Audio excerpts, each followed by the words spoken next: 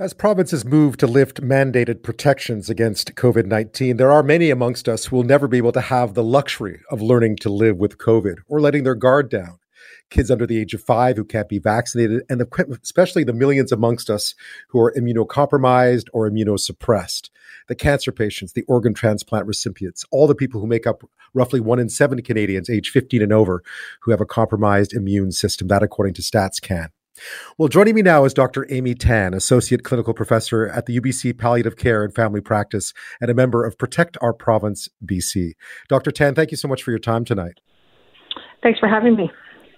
I guess just your reaction to the fact that many provinces and now BC have set out a timeline to start to relax these protections, specifically a mask mandate coming down at 12:01 Friday night.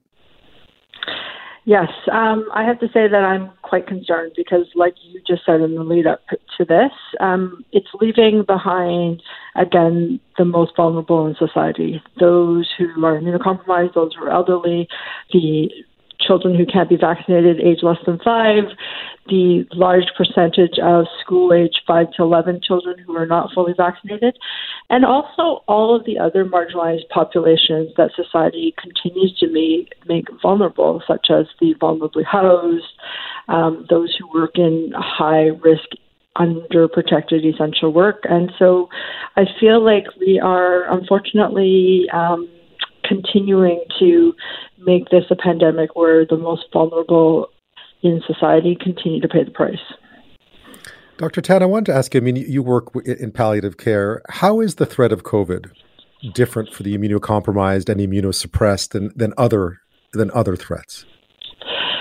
So it is different in terms of the vaccine.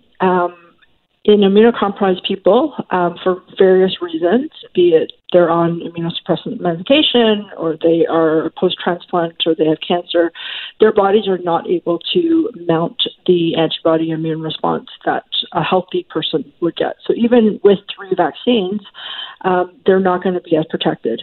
And we have studies now that show that the antibody effect is just not protective for immunocompromised people.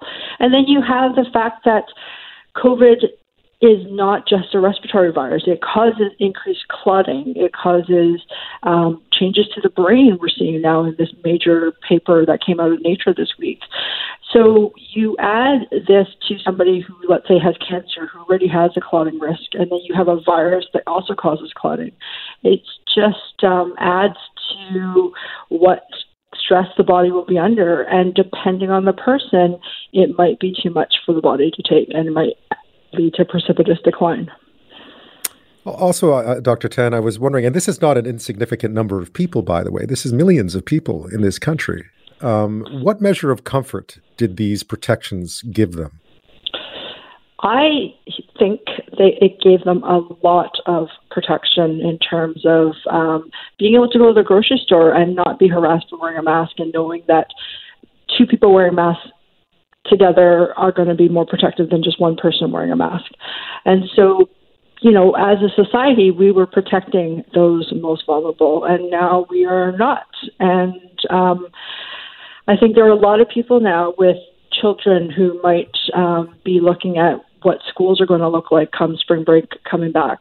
Is it going to be safe for their child who may be immunocompromised or may be living with somebody who's immunocompromised? All of those quote-unquote individual risk assessments is a huge burden for people who are already living with illness and disability. And it's really actually quite heartbreaking that we as a society are not going to protect those who need it the most right now.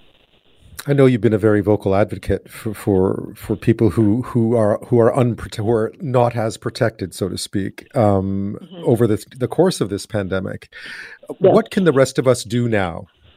These mandates are being lifted. I gather, of course, we trust Bonnie Henry here at BC and then public health officers across the country to follow the science as they have been in the past. But what can the rest of us do to try to protect those who still need protection from this virus? So I think the very individual things you could do is you can keep wearing a mask. You can, especially if you're indoors in a crowded area, you can definitely not make somebody who chooses to wear a mask, make them feel bad for doing that. You can make sure you have good ventilation and filtration. If you own a small business or you own a restaurant, to be keeping the windows open, to be having a HEPA filter or making a Corsi Rosenthal box. If you are a teacher in a school, keeping the windows open. So there are things you can do. You can also minimize the crowding, but we know it's an airborne virus. So anytime people are sharing air indoors, and if there is stagnant air, there's still a risk. Omicron is still here. And, we're hearing more and more about BA.2. So, we want to say it's time to get on with things, but the virus doesn't negotiate. And this is the thing that we have to deal with. I only have about 30 seconds left, Dr. Tan, but do you take any solace in the fact that something that was almost inconceivable 2 years ago, the wearing of masks in public, has now become something that is actually relatively commonplace?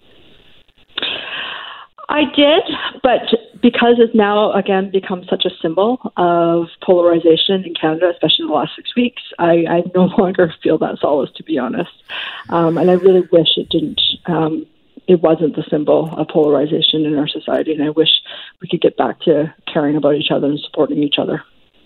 Wise advice, Dr. Tan. Thank you so much for your time tonight. I appreciate it. Thank you so much.